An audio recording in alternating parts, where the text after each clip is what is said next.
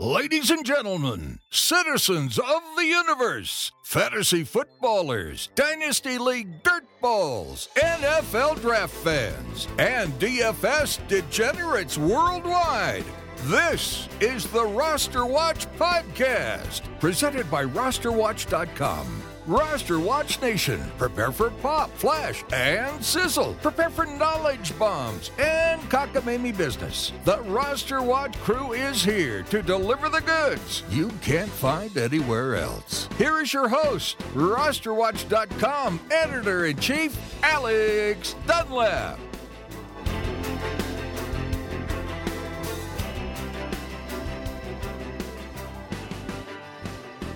Ladies and gentlemen, welcome back to episode 6 of the Roster Watch Podcast, brought to you by RosterWatch.com. My name is Alex Dunlap, here as always with Byron Lambert. A big episode now. We just got done with our travel back from Indianapolis. We haven't even gotten to with Roster Watch Nation about our thoughts from inside the PFWA viewing suites at Lucas Oil, watching the quarterbacks and the wide receivers at the 2017 NFL Combine. A ton of that stuff to get to. We're going to get to some news and notes and some of our general takeaways and thoughts as they pertain to the NFL draft prospects, and also some of the league personnel that we were able to address there at the Combine. But first, I want to give a quick reminder to everybody, if you like the content, go to iTunes, go to Stitcher, give us a review or give us a rating. Byron, I was looking at our iTunes page, and of all the people that tell us they like this podcast and they listen and they complain to us on Twitter about when's the new podcast coming out, we don't have enough ratings on Twitter for it to even display a rating. It says not enough ratings for this to even be displayed. What do you think of that? We need more effort. It's taking after the trash man. You guys are taking after the trash man. You guys are supposed to be Roster Watch Nation. Go give us a good rating on there so we can keep doing the podcast. We can hopefully entice some sponsors and some advertisers to come on here so we can keep the podcast going. What is it that you and I talked about at the bar next to Bruce Arians on our last night in Indianapolis? That the absolute worst thing in life that you can possibly be is lazy. It's true. And it's the one thing that you have in your control. It is. Don't be a trash man. Don't be lazy. Yes, go give us a review on iTunes or Stitcher or just a ranking. Take 2 seconds, literally, to inside your phone. Click 5 stars. With that said, onward to news and notes. Well, I think that's a great point. We'll get to our wide receiver scorecards from inside Lucas Oil Field, and Session 1. Explain what a wide receiver scorecard is. And Session 2. Let's get to some of the noteworthy performances along with some highlights from the NFL Combine. But first, of course, let's dive in with some news and notes. We'll tie it in to all the intelligence we came away from Indianapolis with. This is a good one. Right off the bat, the 49ers have released wide receiver Torrey Smith. So instantly, for me, the first thing I start thinking about right here and right now is for teams like Miami, teams like Carolina, who are maybe faced with guys like Kenny Stills and Ted Ginn trying to fly the coop for big contracts. The crosshairs ought to be right on Torrey Smith. Torrey Smith should, at 28 years old. Is he only 28? Only 28. Well, thank God he didn't give me an over-under prop, because I would have lost money right here on the podcast. Yeah, for me, this move makes sense for the 49ers. They don't have anybody else at wide receiver, but he's not the answer. He's a complementary piece to a team who already has good wide receivers in place elsewhere across the depth chart. Well, my question is, yeah, exactly. I want to go to our lads and just pull up a 49ers, like the 49ers roster or the 49ers depth chart, and just see who they even, just remind myself who is there behind Torrey Smith. And as I do, you forget Bruce Ellington was a starter, Quentin Patton. Those guys. It's guys like Aaron Burbridge and Jeremy Curley. Aaron Burbridge, I think we saw him at the Senior Bowl last year. Is this the worst? Well, I'd say Jeremy the 49ers Curley, and the Rams are the worst wide receiver depth charts in the league. DeAndre Smelter, that's a guy who we've just been hoping for. He came into the league, I think, in 2015, so maybe he's a guy who could come on. It's probably a guy we should have asked about, had we seen this coming at the Combine, but they're going to have to draft wide receivers, or they're going to have to pick one up in free agency. Well, fortunately, there's quite a few wide receivers that can be drafted in the middle rounds, but I don't think they're quite a few. There's not quite a few wide receiver ones in this draft. For all the talk of the depth of this draft, I think the depth of the wide receiver class is quality, but this is not the Mike Evans, Odell Beckham, Sammy Watkins type of draft. I think Kelvin was in that one. Yeah, there's no, it's not. So let's bring this thing back to reality a little bit. There's nice depth, of quality of talent, but the top end talent for somebody like San Francisco who need a number one, boy, you sure can see them go. I can sure see them going after Alshon Jeffrey. He'd be a good fit with Kyle Shanahan. Do you want to pay Alshon all that money right now when you're going to be just developing a new quarterback and stuff anyway? Don't you want to pay those guys big money once the quarterback has come along and you can bring in the new? I think that makes a lot of sense. Or is it good, or on the flip side, is it good to have like a player like that who's a dependable, really good option for a young quarterback? You got to spend your money somewhere. But yeah, I mean, San Francisco needs to rebuild the offensive line. They need to rebuild the secondary. Certainly, those are great points, Alex. I tend to agree with you there, and that's part of the reason that they've said see you later to Torrey Smith. No reason to retain that guy, right? No, and look at this. You know who I want to see? I want to see what happens with Bruce Ellington. $90 million in cap space. So they got to spend their money. They have the second most cap space. Got to spend their money, and they've still got. Do they still have Blaine Gabbert on the roster? And that's not counting that. Oh man, they cut Torrey Smith. He was, well, you can see, you can't stomach paying him $9.475 million. But, I mean, still 4.8 of that was dead. So you have actually more like 95. It's a tremendous amount of cap space, but you do want to use it wisely, which John Lynch, we'll see what he does. That was the third highest cap hit on the whole entire team and that they just got rid of. Very interesting. I'd expect to see the 49ers. I'd have done it too. Good for John Lynch. I see the 49ers going active with the secondary, the offensive line, linebacking core even. Really. I mean, they could be. It's going to depend on what Shanahan wants. If he wants to come in and have a first-year quarterback that he thinks could be the future, that they're going to pay there's just stuff going around on Twitter today about giving Mike Glennon something like $14 million, $15 million. I mean, I'm a Bomani Jones on this thing. He's on my Twitter saying, like, how do you give a guy $15 million who the Bucs don't even think can be an NFL starter? It's the market for the quarterbacks. Well, it's just cockamamie. It's too much to give Mike Glennon. The cap is huge now. Give me a rookie. Hey, we'll get into these rookies, but there's not enough rookies. There's so many teams that need quarterbacks. There's not enough rookies. This is pure economics, supply and demand. Mike Glennon can ask for that much money. We'll see if he gets it, but he can ask for that much money legitimately right now. Hey, and we've said it all along that if we were in need of a quarterback, especially in a weak quarterback, Mike Glennon can ask for as much as Tyrod or Garoppolo or any of those guys. I think he can ask for it. That's the market. He has tape as an NFL quarterback. So does Tyrod Taylor, and the Buffalo Bills aren't paying him. That's no good. Yeah, the Buffalo Glennon's tape is no good.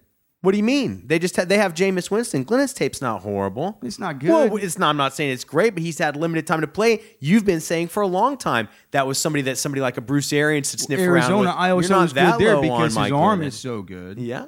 Well, he's a heady guy. He's like I think that's just the situation with the NFL. Half the league needs a quarterback. And there's not enough go. We've heard everybody's names mentioned. You hear Johnny Manziel's name mentioned. Vince Young's name mentioned. This is how desperate You've heard teams Vince are. Young's name mentioned for the CFL. I think it's crazy that we're even talking about Glennon getting paid just as much. That's either these hot. You heard the whispers in Indianapolis. Expect Tony Romo to get that kind of money. That's shocking to me too.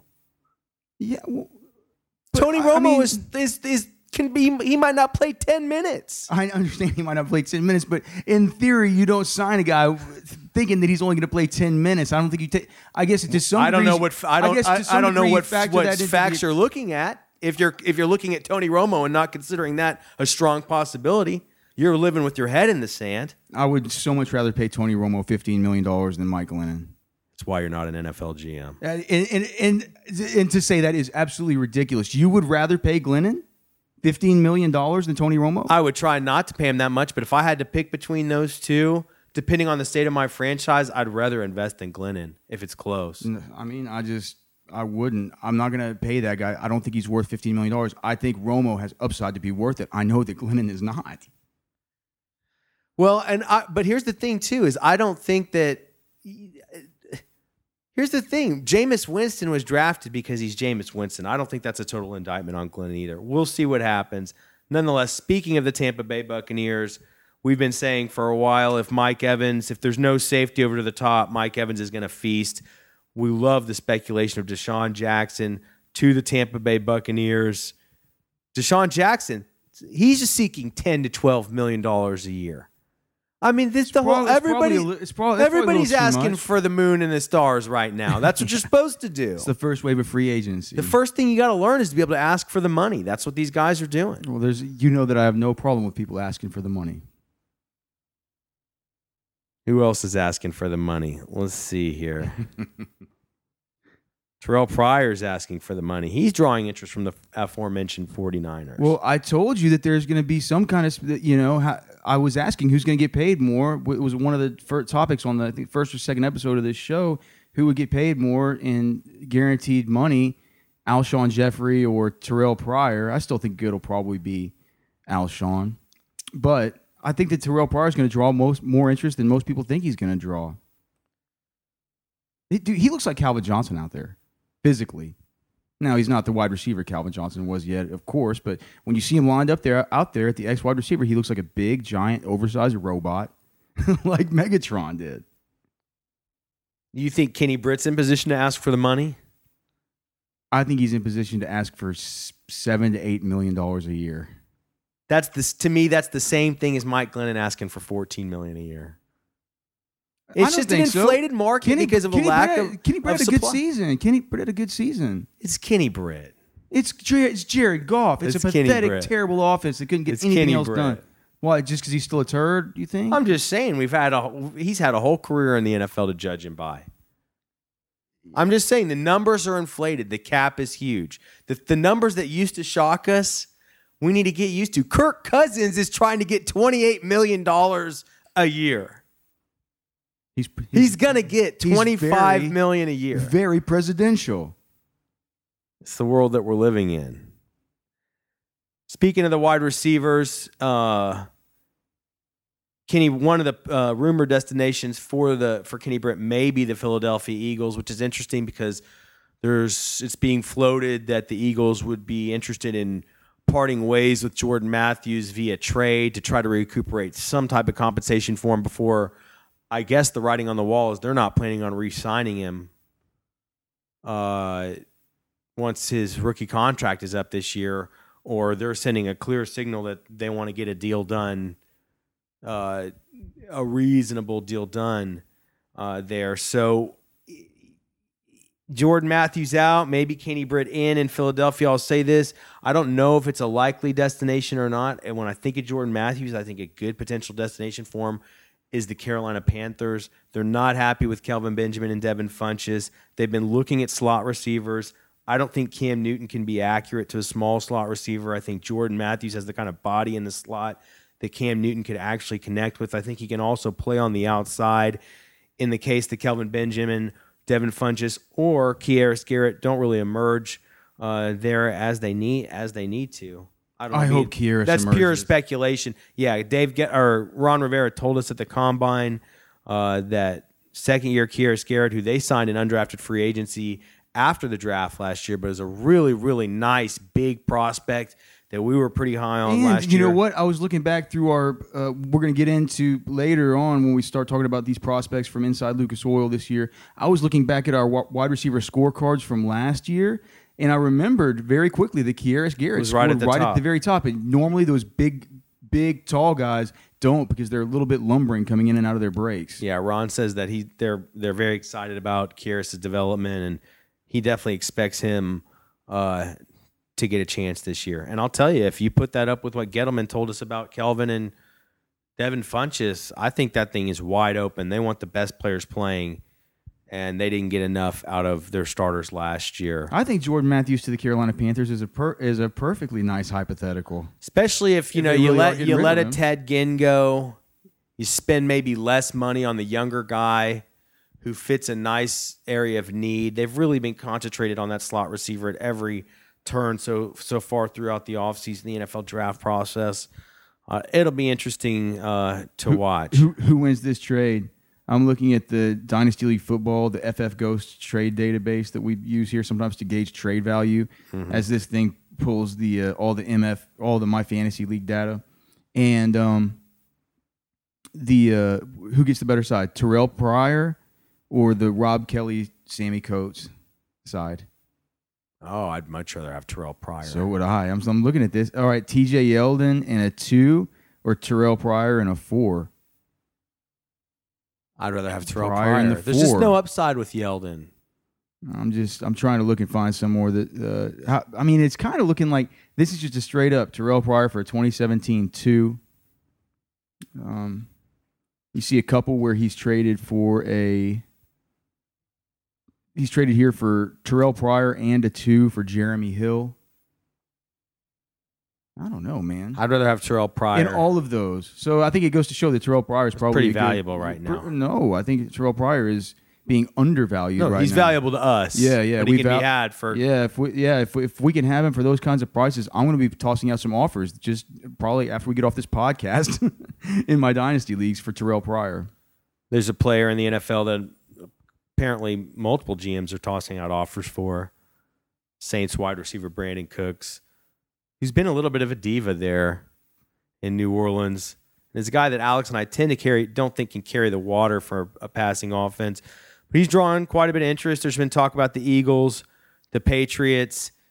They referenced a first-round pick from the Patriots, but that was just going to be some kind of swap. You can believe Bill Belichick's not giving up any kind of first-round pick outright for Brandon Cooks. But now Charles Robinson of Yahoo is reporting that the Titans are considered the front runners for Brandon Cooks. What would you give up for Brandon Cooks? I'd trade Brandon Cooks away for a 1, especially if I know he's going to Tennessee, a low volume exotic smash mouth. Like they're going to try what the plan is to smash the ball with DeMarco and Derrick Henry and take the deep shots to that guy. It's going to be inconsistent.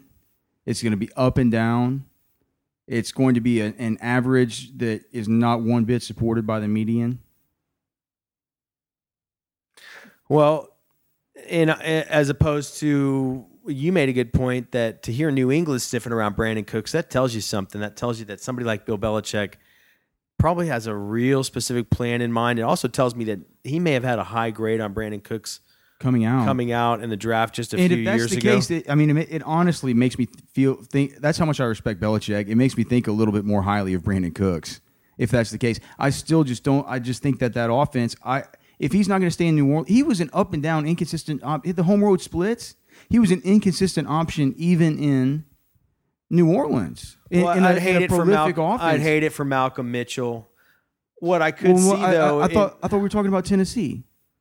Oh, I'm just saying we were talking about how Bill Belichick and the Patriots had a specific. Well, I'm saying but you said it looks like Tennessee's the front runner. I'm saying if that's the case, I want to sell him right now because we can sell him for a 1 in Dynasty. If it were to New England, yes, I would hate it for Malcolm Mitchell. I think I'd hate it a little bit. I'd hate it for like Edelman and stuff too. I'd hate it a little. I don't think it'd be really good for anybody specific. I think it'd be good for the Patriots offense. It'd be a schematic thing. It wouldn't be to open up the run game. It would be to open up that intermediate passing game that defenses can just squat on right now. I think schematically that makes a lot of sense for the Patriots. For the Eagles, I'd rather sign a young Brandon Cooks than an older Deshaun Jackson. Sounds to me like he's out in New Orleans. Brandon Cooks, he's on the move. Sounds too many like trade targets. If we don't hear anything now, I expect him to potentially be traded during the draft. Speaking of the Patriots, our good friend. God, hey, go after Michael Thomas because he can be had for, at least as of last week, he could be had basically for so much cheaper than Brandon Cooks. And there may be people in your league not paying attention right now. Yes. Although most dynasty owners are pretty maniacal. Most are pretty maniacal, but now's the time if you still can. Our good friend and associate NFL Draft Insider, Mike Loico. Who you'll definitely want to go to his Twitter page, and he has pinned at the top. It's at NEPD Loico. It's his combine performance spreadsheet. He tracks all the combine metrics for every single player that work, all 400 players that work out there. He updates it live. It's been a tremendous resource the last few days. It's just easier to navigate than anything that they have on else. And you're going to want to access it from now through the NFL draft, and potentially even after the draft, just to see the guys your teams pick what their what their specs are like. Nonetheless, he's also a Patriots insider, and Mike is speculating that LeGarrette Blount will not be back. That's the first he speculated of that. He's getting. I've been hearing a little bit of that. He says he's getting ready for LeGarrette Blount to get some decent offers because of some of the shortages at running back. I mean, hell, we heard, boy, we're going to hate Rick Spielman if this happens. We heard from whispers at the Combine that Rick Spielman views Latavius Murray as an Adrian Peterson type who can actually catch the football. If this is how desperate teams are getting for running backs. Hey, if that's the case, he's going to fall down our GM rankings for the next update. He's a free fall. An absolute free fall. If he's going to get rid of a generational back and Adrian Peterson, who's clearly aging, I get it, but go after Latavius, and you even thought that he might have to pay Latavius more money than he would have to pay Adrian Peterson, and maybe have more long-term resources committed in that idiot. Yeah, dude, that's a free fall down the GM rankings. On the flip side, we'd certainly love if Adrian Peterson ended up in Oakland. I think that's that's been the dream come true. I think it's a legitimate possibility. We'll have to keep an eye on that. Couple more news and notes here.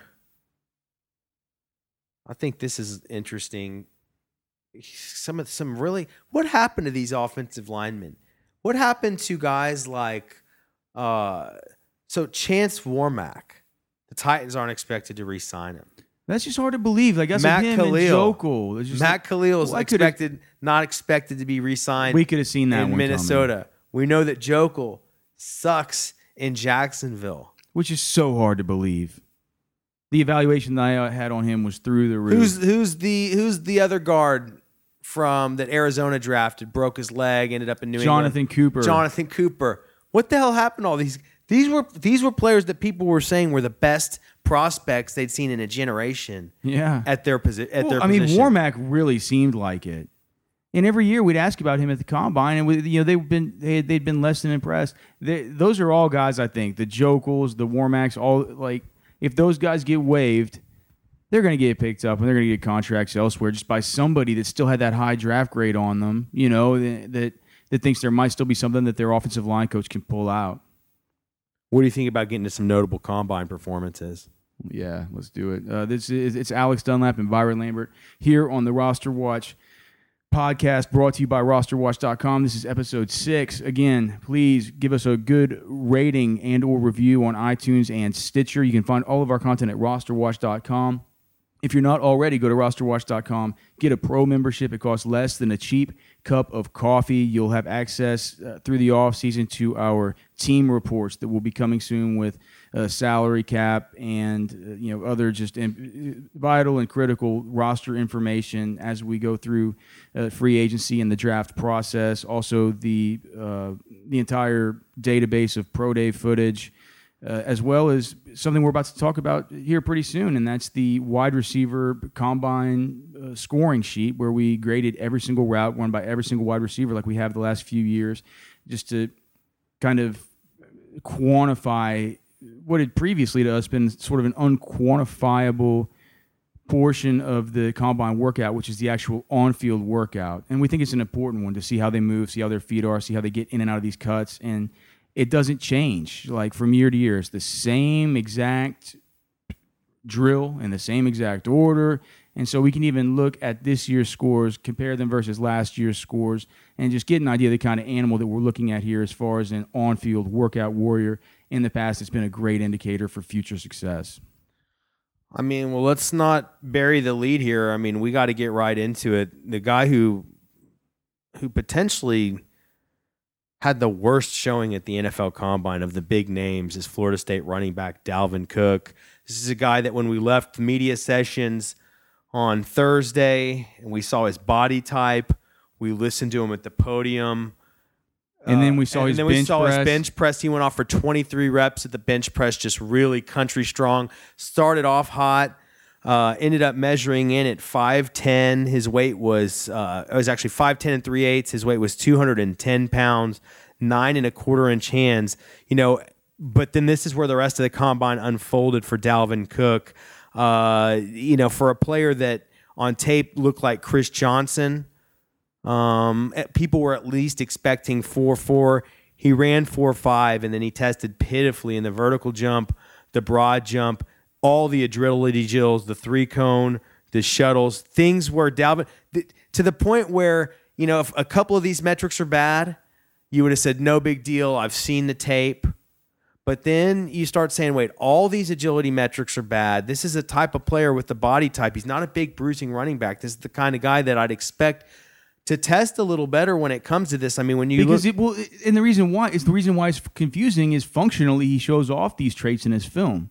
He looks agile as can be. He's honestly one of the more sudden and elusive players that I've had the opportunity to evaluate during my time doing this professionally. And so it's just really weird that in the change of direction, agility, and mobility drills like that, he'd be one of the worst to test. To me, it makes me worry a little bit about his work ethic and his preparation because he honestly should have been better at those. Well, one thing we did hear too in Indianapolis is that NFL teams have big concerns about Dalvin Cook's entourage. I'm not sure how meetings went. They may not have gone spectacular. I don't think they went swimmingly just based on the people that we talked to that are in the know and that are league sources, just based on the general vibe we were getting from them. I think we're looking at a potential slide for Cook in the draft, maybe also in our dynasty leagues. Obviously, depend on where he ends up still. And your boys at Roster Watch have told you the whole time that Dalvin Cook ADP at 1.01 in the early dynasty leagues is the rookie drafts idiotic. We cannot believe that people were passing over the beast that is Leonard Fournette. He'll have a chance later in the month at Florida State Pro Day. I have the exact date written down somewhere. I can bring that up here shortly if we need to. I think it's the 24th. It's the 24th or 29th, I believe. He'll have the chance to redeem himself some, but as it stands now, based on his combine performance, if you go to look at his mock draftable comparisons based on his combine outputs, He compares most closely to Chris Ivory, which is it's just not a good weird comp for him. That's a weird. We were expecting a Chris Johnson, not a Chris Ivory. Wayne Gallman and nobody else you've heard of. Jeremy Langford, who's been horrible. You expect Dalvin Cook to blow Jeremy Langford's jock off. Yeah. The only guy on here that's any good is Dave Meggett, still only 75% comparable. On the other hand, as Alex mentioned, we've been telling you, do not outsmart yourself. Do not complain about the garnish on your plate when you get served the biggest, nicest Pittsburgh rare piece of filet mignon that you've ever had in your life, and his name is Leonard Fournette. Hey man, that's not a filet mignon. That's like a big porterhouse, a big one, or like a bone-in tomahawk ribeye. Interestingly, we got up pretty close to Fournette at the bench press. He looks much closer to 6'2", but he came in at 6'1.5 inches. I think that's a really nice measurement. Of course, he came in a little bit heavy at 240. We saw him lifting his shirt up, though, and the guy is cut up. I mean, I'm not sure he's heavy. Maybe that's just what he weighs. Yeah, I think he's just a big dude. On the other hand, so he had the bad vertical jump, the 28-inch vertical jump, so that started drawing a lot of attention to begin. And that's the garnish on the side. But to me, when you watch Leonard Fournette play, he's not the kind of guy that strikes me would have a great vertical jump, and I really don't care about it. He ran the 4.51, a little slower than you'd expect. Guarantee he breaks 4.5 at LSU Pro Day, especially if he gets the weight down a little bit. And the one thing we'll say about Leonard Fournette, and I've said this forever, his 40 speed's good. I think his 60 speed is better. They simulcast Fournette, Cook, and Zeke beat those guys in the 40. If I put money down right now, I think Leonard Fournette takes Zeke Elliott in a 60-yard dash all day long. I think he takes him in 100 meters too. A little bigger guy. I can understand it if he doesn't get off quite as quickly. But the result is that Leonard Fournette came out with a size, speed, score, and rating at the combine that was in the very upper echelon of things. We're starting to get the real strong feelings that the Carolina Panthers, that Dave Gettleman is thinking about hiking up the big boy pants, running to the podium, and calling out Leonard Fournette's was the name. Dave Gettleman, like we said. He's the tell me what he can do guy. He doesn't want to hear what a guy can't do. And what do you say about Leonard Fournette? There's not much you can tell He's about what he the can ultimate can-do guy. Well, yeah, he's the ultimate guy. Like, tell me what he can do. You say, all right, here's what he can do. And what he can do is just be an absolute beast that is just electric with his speed, that has better feet than anybody thinks. And the thing that I said is what one of our insiders from the Carolina Panthers told us when we had the opportunity to speak with him. He said, did you see him catching the football? Did you see the way he framed it? What have I always told you? I've always said he wasn't a high school receiver. Fine, maybe you're not going to line him up for 11 targets a game like Jarvis Landry, like Le'Veon Bell or David Johnson. I've always said there's a lot of David Johnson to Leonard Fournette, and it wasn't just the running style. The guy can catch the freaking football. Yeah, not as big a hands as you'd think at 9 1/4 inch, but certainly Plenty big enough for the threshold. That's just about the same as Calvin Johnson's hands. Right. That'll do the trick. That'll do the trick. I'll tell you one running back whose tape I've been impressed with. The knock on him, he's been a low volume player. He's never really carried the load. He was a transfer from Alabama to Tennessee. That's running back Alvin Kamara. I'm fairly impressed with his tape. I came away watching his tape thinking he's definitely got some Ryan Matthews and some Jay Ajayi to him. This is a big weigh-in for him at 214 pounds, a guy who was listed at 195 on Tennessee's athletic department site. That was a huge concern. There's no way you can be a Ryan Matthews or Joe Ajayi player at 195, but you certainly can be at 214. And we'll tell you, Alvin Kamara he was explosive in the broad and the vertical jumps. The 40 was, like the rest of these guys, it seemed a little slow in the 4.5s. But Alvin Kamara is the guy that came out with the highest spark score of all the running backs from this year's. It was the big broad jump, and he had a big vertical, 39.5. From this year's NFL I never know, because depending on who you listen to, when you watch his film from back in college, some of the announcers call him Kamara, and some of them call him Kamara. Maybe Kamara. I think it's like a Mario. Do you remember how Pat Summerall used to call him Mario Edwards? Certainly do. We'll have to get that straightened out over the course of the NFL draft season. What we need to see on Kamara, we still got to see his agility drills, his 3-cone, his 20, his 60 shuttle. I'll tell you, the other guy that did himself a favor on the scale was Kareem Hunt, one of our favorites from the Senior Bowl, coming in and weighing in at 216. He put on 8 pounds from the Senior Bowl. That 208 was a little concerning there. He looked a little stouter. Might have shown up in his 40. He ran 4.66. 4.62. 4.62 for Kareem Hunt. Not bad. Not bad. And honestly, Kareem Hunt's 36.5-inch vertical, too. Kareem Hunt's a small space, explosive guy. He's not a long speed guy. That actually is just fine. I think weighing in at 216 was good for him. And then I think my expectation for him was like a 4.56 or something. That's probably what he'll tested his pro day on a hand time. I'd say last but not least, Christian McCaffrey had himself a really nice NFL combine. When he walked out to do the bench press, boy, the kid's got some pipes on his arms, but you could tell he had a weak little chest. And, he's kind of small in the head and the face, kind of fine in the neck and all that. So he's not real heavily built up there. So he struggled with only 10 reps on the bench press, but he came in and killed the agility drills, ran a nice 40. I'm sure he killed his interviews. He's basically interviewing with a bunch of people that all knew his dad. All these guys played in the league. Yeah, all NFL brass loves the sample. Yes. We took was that NFL brass loves Christian McCaffrey. They're prepared to find a way to use him. I almost think that, to borrow a Mayock term, I almost think that Jack Del Rio might pound the table a little bit for Christian McCaffrey at the end of the first round for the Raiders if he's available. Just by the way he was talking about him. He was talking about him like, this is a guy who I've already seen the questions been asked about him at one level, going from high school to college, about how he's going to be used. He's proved every doubter wrong. I think he actually said he's going to do the exact same thing going from college to the NFL. Jack Del Rio is confident about that. Let's get to a couple other notable players and noteworthy combine performances. Really some of the defenders have just blown the combine away in the last few days. We've had Jabril Peppers, who's worked out with the linebacker core, come in and run 4.46, test very well in the vertical and the broad. The big news, obviously, though, was defensive end Myles Garrett having the NFL Combine of an absolute lifetime. He's such a beast, man. Coming in at 6'4.5", 272 pounds, 10 1/4 inch arms. 10 1/4 inch hands. He ran a 4.640 at 272 pounds. Had a 41-inch vertical and a 10'8" broad jump. This is athleticism that's rarely been seen from a player of this stature. This is a guy who likely at the combine has outperformed Joey Bosa, Julius Peppers, even Jadeveon Clowney. The list really goes on. This is one of the historic combine performances for a defensive end. And that's just what they say, another Mayockism, but checking the boxes.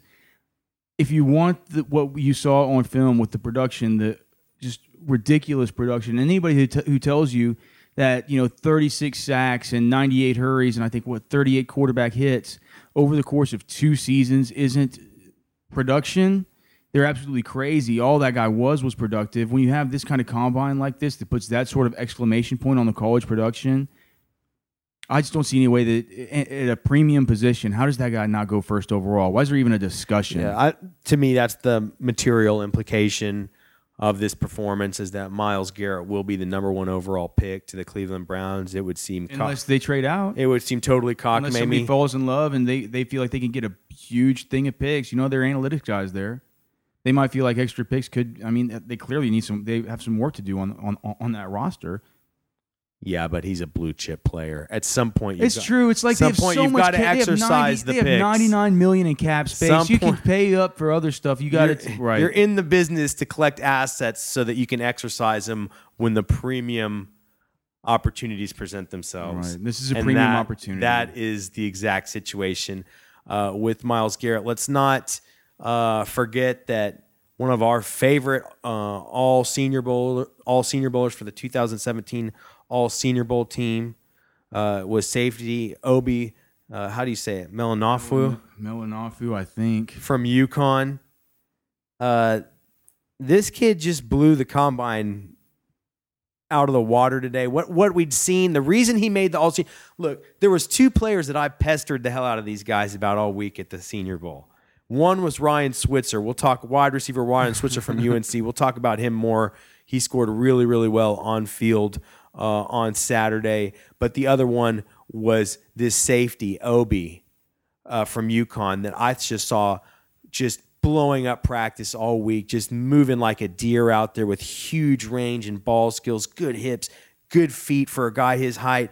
And the only question we had was his tackling ability. Could a player of that stature at the safety position, he's going to need to be able to be available in run support. We thought he was a little thin and wired to be able to do so. And then what one NFL scout told us is there's a little bit of worry that you've never seen anybody. There's no NFL like comp for him. There isn't a president. Well, the fact is he came right into the game, the Senior Bowl game. He wrecked shop in run support. The guy is an absolute monster. I saw it all week. We saw it all week. He made the All-Senior Bowl team, and he came in, and he just destroyed the NFL Combine. He came in at 6'3" and 7/8, 224 pounds, 9 inch 1/8 inch hands, 32.5-inch arms. He ran a 4.4. His broad jump was 11 foot 9 inches. I didn't even know about that. Let me just tell you what the record for that position is. Recent combine records are 12 foot 3 inches, and the historical average for a safety is 10 feet.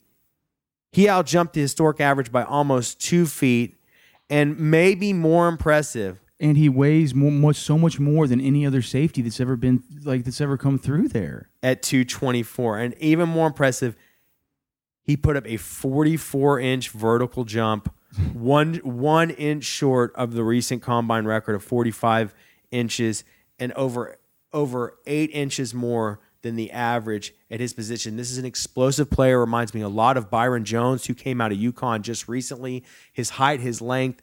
Boy, I start thinking Seahawks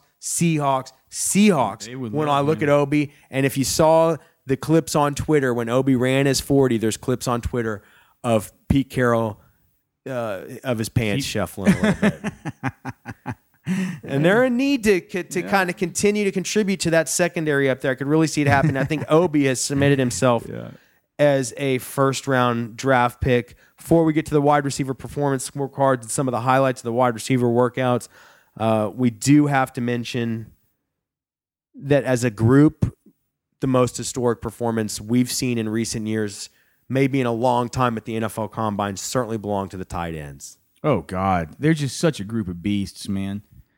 Between O.J. Howard and Evan Ingram, and those are guys that we knew from the Senior Bowl, but, I mean, I had no idea that Evan Ingram was going to run a 4.46. I mean, I didn't know. I think I knew that O.J. Howard was going to run something. What did he run, a 4.5? I think it was a 4.50. I think I knew he was going to run something just like that. Well, let's go down Evan Ingram, though. I had no idea a 4.46 out of that guy. We'll go there. This tight end class is so deep we can't go down all of them. Because like we said from the Senior Bowl, there's players who are going to be available in like the 6th, 7th round of the NFL draft that are really pretty solid tight end prospects. Yes, and all of our pro members are going to have access to the Dynasty cheat sheets this year. Whenever you get them, we go super deep on them, and the tight ends are going to be certainly accounted for in the 3rd and 4th round of our rookie drafts because it is such a deep Well, it's deal. a great point that if you need help in your Dynasty roster with tight ends, this is going to be an excellent year to do. This is the year to load We've already up. mentioned that you should be looking to trade for Tyler Higbee of the Los Angeles Rams. If you're looking to buy low on a second-year tight end, that's certainly going to be something you want to consider, but you got a lot of options in this year's rookie draft. So let's start with it. O.J. Howard, the headliner, probably left the combine. I mean, I think cemented certainly as a top 20 pick. Would not be surprised if he's a top 10. Top 10 to 12, Eric Ebron. Like Kellen Winslow, Eric Ebron. These guys go 7, 8. It's happened. O.J. Howard came in at 6'5" and 6'8", 251 pounds with 10-inch hands. He reeled off a 4.51 second 40-yard dash. That is, folks, that is blazing fast for a tight end. This is what we saw when he was streaking down the field on Saturdays with Alabama. That was 4.51. Well, do you know how speed. big? Do you know how big and fast Leonard Fournette looked running 4.51? He's bigger. And the great point. O.J. Howard ran the same 40 that Leonard Fournette ran. That's the kind of player that we're talking about there. Boy, probably the second headliner is coming into the combine for the tight ends is a guy that Alex got to spend time at the podium and says he's absolutely diabolical and maniacal. Maniacal. David Njoku. From Miami. Yes. Why is he so diabolical and maniacal? He just tells you straight up, man, that he said that he's gonna break the combine's broad jump record. He didn't think I don't think he ended up breaking it. He came close. He said he wasn't sure what he was going to do on the vertical, but it was going to. He said that everybody would be impressed. He promised. He's just he's the most confident, borderline kind of cocky dude, and he does it in sort of a fun way with the media to where you kind of like him. And I thought like a bunch of his answers to questions were super. You know how guys like that, they can answer questions and be super confident and kind of funny and stuff. I thought he just did a real good job in his media session. I was definitely excited to see if he was going to perform and live up to all the talk, and he certainly did. Absolutely. He came in at 6'4" even, 246 pounds with 10-inch hands. Ran a 4.6, 4.40. I mean, that's plenty fast. Told Alex he was going to kill the vertical and the broad. He came in with an 11-foot, 1-inch broad jump. That is actually, based on Mike Loico's spreadsheet, that is actually good for a recent combine record, which was previously 10-foot, 11 inches. That's an insane broad jump. His vertical at 37.5 certainly outpaces the average for the position as well. Now, those are the two headliners. But let's get to there's three more guys that we have to get to here. Our favorite from the Senior Bowl. I mean, as good as O.J. Howard is, I'm not going to say he's a better prospect than O.J. Howard, but he's my favorite. And that's Ole Miss tight end Evan Ingram. This guy beasted at the Senior Bowl. He looks like an Aaron Hernandez type prospect at the Senior Bowl. Oh, he doesn't run a 4.46. He ran a 4.42. which confirmed the Aaron Hernandez that we saw running around in Mobile. He's that fast. He came in at 234 with 10-inch hands, reeled off the 4.42. He had really nice work in the agility drills. He certainly outperformed averages at his position. Yeah. Which is exactly what we saw on the field. This is a versatile weapon. It's hard. I'm hard pressed to see Evan Ingram getting out of the first round of the draft. He's going to go. If he's out of the first round, he's going to be one of those guys that overnight between day 1 and day 2, GMs are they're plotting, they're pulling how they're going to get up early into round 2 in order to give an Evan Ingram. Looks like the second best 3-cone. Is it second best? Yeah, the second best 3-cone. On the short shuttle, it is the third best. Yeah. I mean, and then the broad 10.7. Jeez. Just unbelievable, man. And then the two guys that we're going to have to go back and watch some more tape on. He killed the combine. Just killed arguably did not kill it as much as the next guy. This is the tight end who may have had the sickest performance of all. And we're talking about historic performances with Njoku, Howard, Ingram. There's a guy who outperformed them. And that's tight end Bucky Hodges from Virginia Tech. He came in at 6'6", 257 pounds with 10 and 1/8 inch hands. He rolled off a 4.57 at 257 pounds, 6'6". His broad jump, you thought Njoku's was the record at 11.1? No, the record is Bucky Hodges at 11'2", with a 39-inch vertical. That was best of the whole group. So we're gonna have to go watch his tape, verify what kind of player that he is. But the fact is, he's the most explosive tight end in recent history to ever test at the NFL Combine. Yeah. And there were other guys that tested good too. Like, what about Well, there's one more we need to get to for sure. Yeah. Well, he's a senior bowler that we're gonna have to go back and do more work on. Who? Janu Smith. Oh, right. He had a combine monster. But there's another guy that had a great combine too. It's my boy George Kittle. George Kittle had a great combine himself. So yeah, I got to sit in on George Kittle's interview. He was the one that told me that Ryan Switzer is the hardest worker he's ever met in his life. And nobody even knows about George Kittle. Yeah, that's what I'm saying. This guy tested out the roof an 11-foot broad jump, a 4.52, 247. However, Janu Smith, this was a guy that came to the podium and told us that he's an athlete. He could not wait to test. He expected to blow the combine out, and he said he could not wait to see how his numbers stack up against the man next to him. This guy sounds like a competitor. Who was the man next to him? Oh, he wasn't. He wants to say how it stacks up next to every man next to him when the tight ends test out. Over the man next he was to very, very confident. He came in at 6'2.5", 248, 9 1/4 inch hands. They could be bigger, but at 6'2", that's fine. He came in and reeled off a 10-foot 7-inch broad jump, a 38-inch vertical.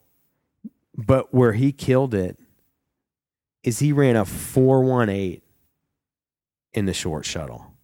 Definitely the best of the group. Yeah, the average is 4.41. He destroyed that. So this actually is not the best, second best behind O.J. Howard. But I mean, we're talking about it's 4.16, 4.18. But what the point is, we are talking about a huge group of tight ends, not only for NFL teams to pick and choose from. If your NFL team is needy of a tight end, have no worries. Throughout the whole course of the draft, there's going to be levels of athlete at tight end available to you, and also in Dynasty, like we said. Go to rosterwatch.com, get a pro membership, because that cheat sheet is going to be leading you to get a tight end at some point. This is a year, even if you're not that tight end needy, it's a time to load up, especially in NFFC formats where you get 1.5 PPR for tight end scoring. Okay, Byron Lambert, Alex Dunlap here on the Roster Watch Podcast, Episode 6, brought to you by rosterwatch.com. Please give us a rating and or a review on iTunes and Stitcher, and go to rosterwatch.com. Get a pro membership. It costs less than a cheap cup of coffee. Never be a loser in fantasy football again, be it redraft, dynasty, or DFS in season. Byron, let's get to the wide receiver scorecards. First, your immediate thought. We got about 10 minutes here. Did I mention I had the pleasure of being disgusted by the trash man at my afternoon workout class today? No, what happened? The first thing he did was walk up to me and he says, "Oh yeah, I heard Cooper Kupp didn't have a very good combine." I said, "What?" I said, "Trash man, hater. What the hell's wrong with him?" I said, "Nobody expected him to run a fast 40." Disgusting piece of human garbage. I said, "What are you talking about? He killed it in our on-field performance scores." He did. He when you take our averages, we've sent these off to Mike Band to get our averages between Byron and I for the score on each single rep to where he can run it and get those averages. And I think he takes some stuff in there where he also factors in height and speed and things like that and cooks it up into the formula to where we have the on-field scores. And so when we get those, we're going to have them up for our pro subscribers, and you guys will all be able to see. We're just going to go over some highlights, though. Cooper Kupp's going to be right there near the top. One of the best on-field performances that we have seen. When I look at my overall score for him and I compare it to last year, it's basically the Josh Doxson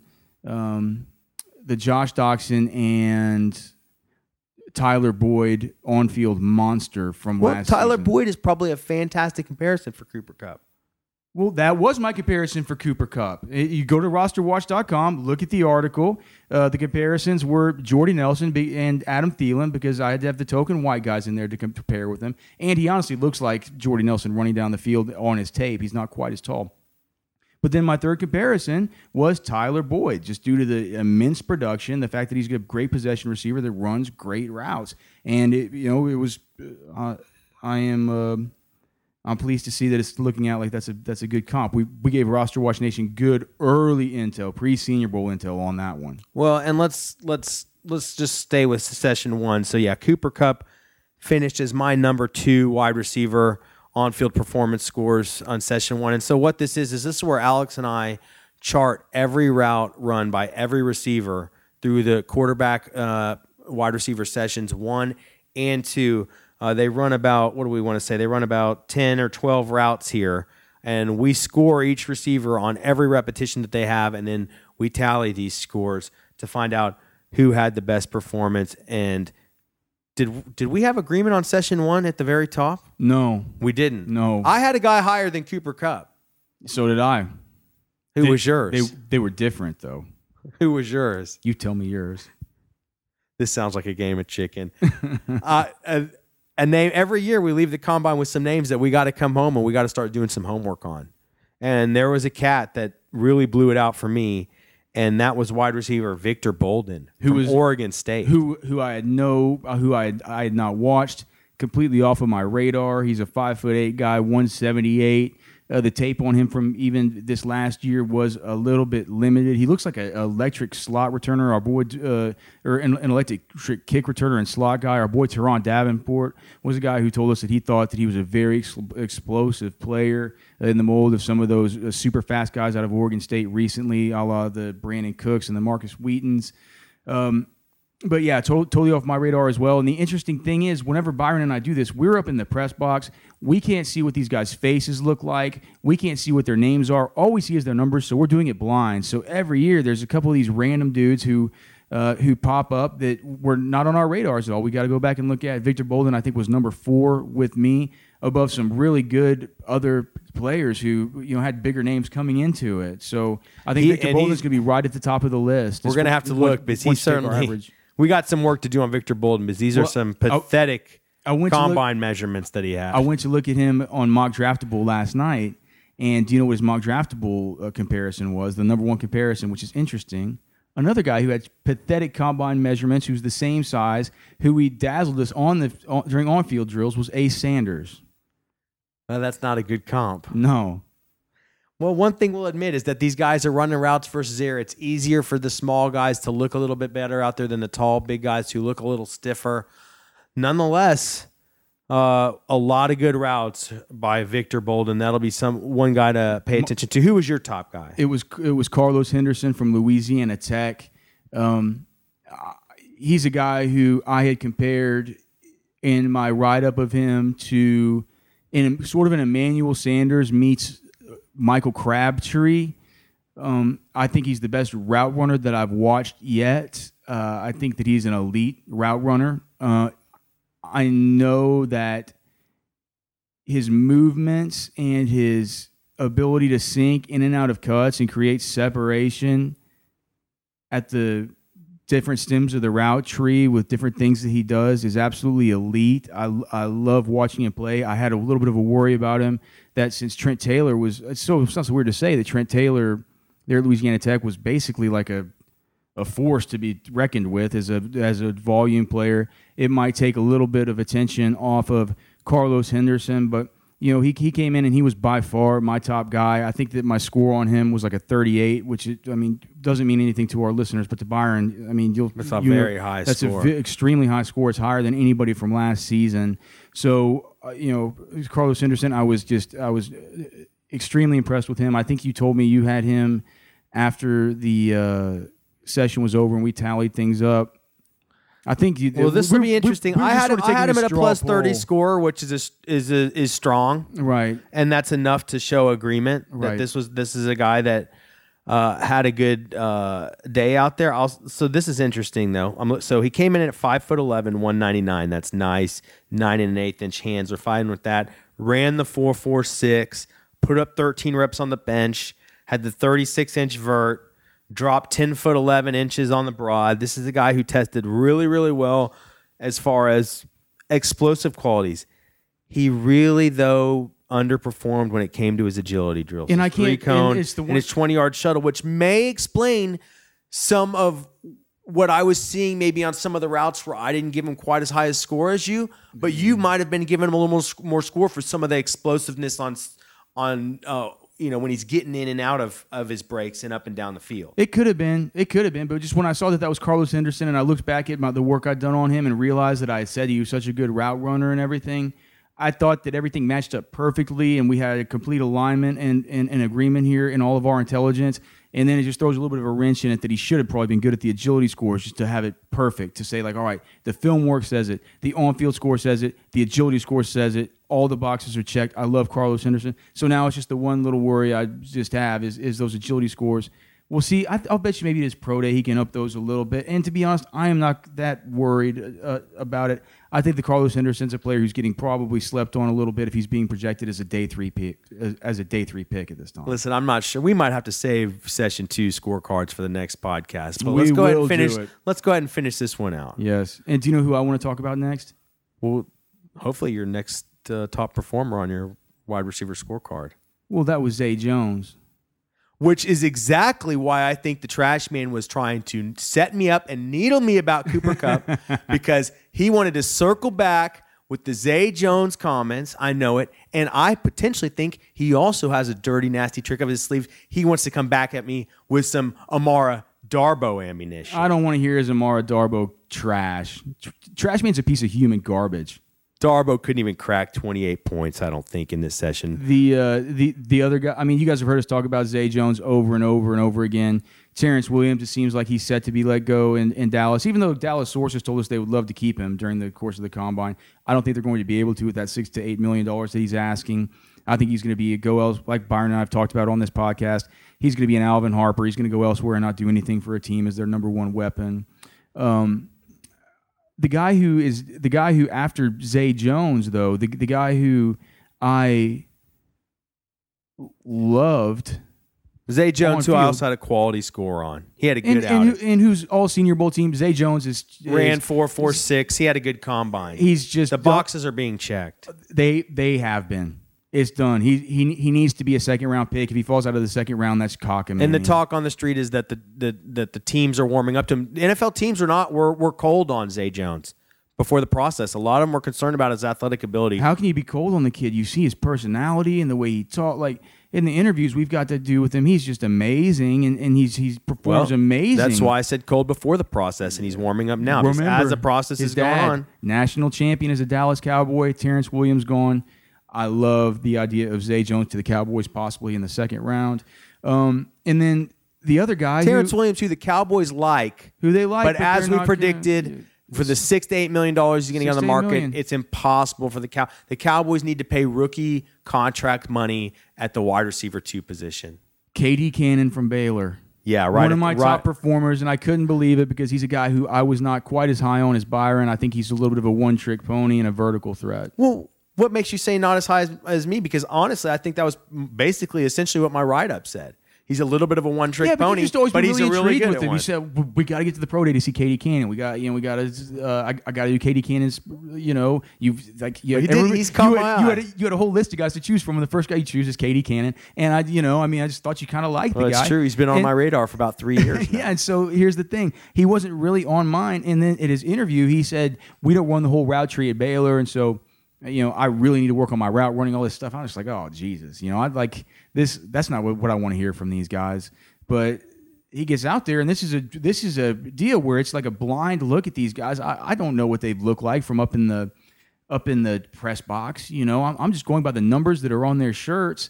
And this guy was crisp in and out of his cuts, explosive.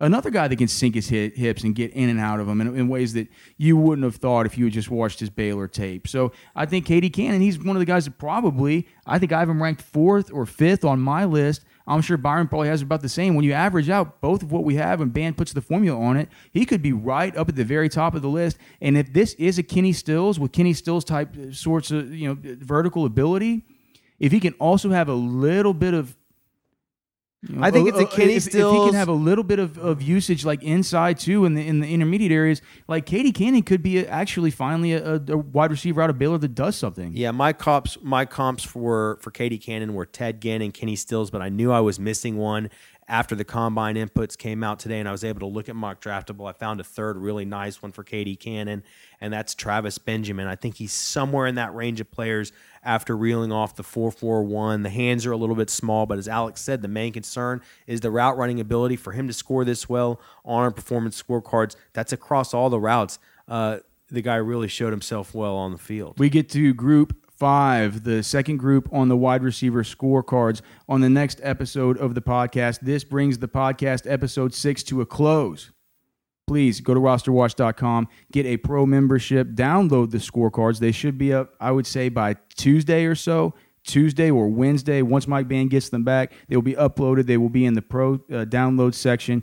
Go get a pro membership. Like I said, it costs less than a cheap cup of coffee, and you can just look through it route by route on your own. We'll also have a sortable edition where you can sort by the routes, and you can see who ran each route best, or sort any way that you want to. So go to rosterwatch.com, get a pro membership. Also, please go to iTunes, Stitcher, wherever you're listening to this podcast. If you like it, we know we have a lot of listeners. You guys bug us on Twitter. Go give us a rating or review. The next time that you ask when's the next podcast coming out, we're going to ask you, did you give it a rating? For Byron Lambert, I am Alex Dunlap. This has been the Roster Watch Podcast. We will see you next time.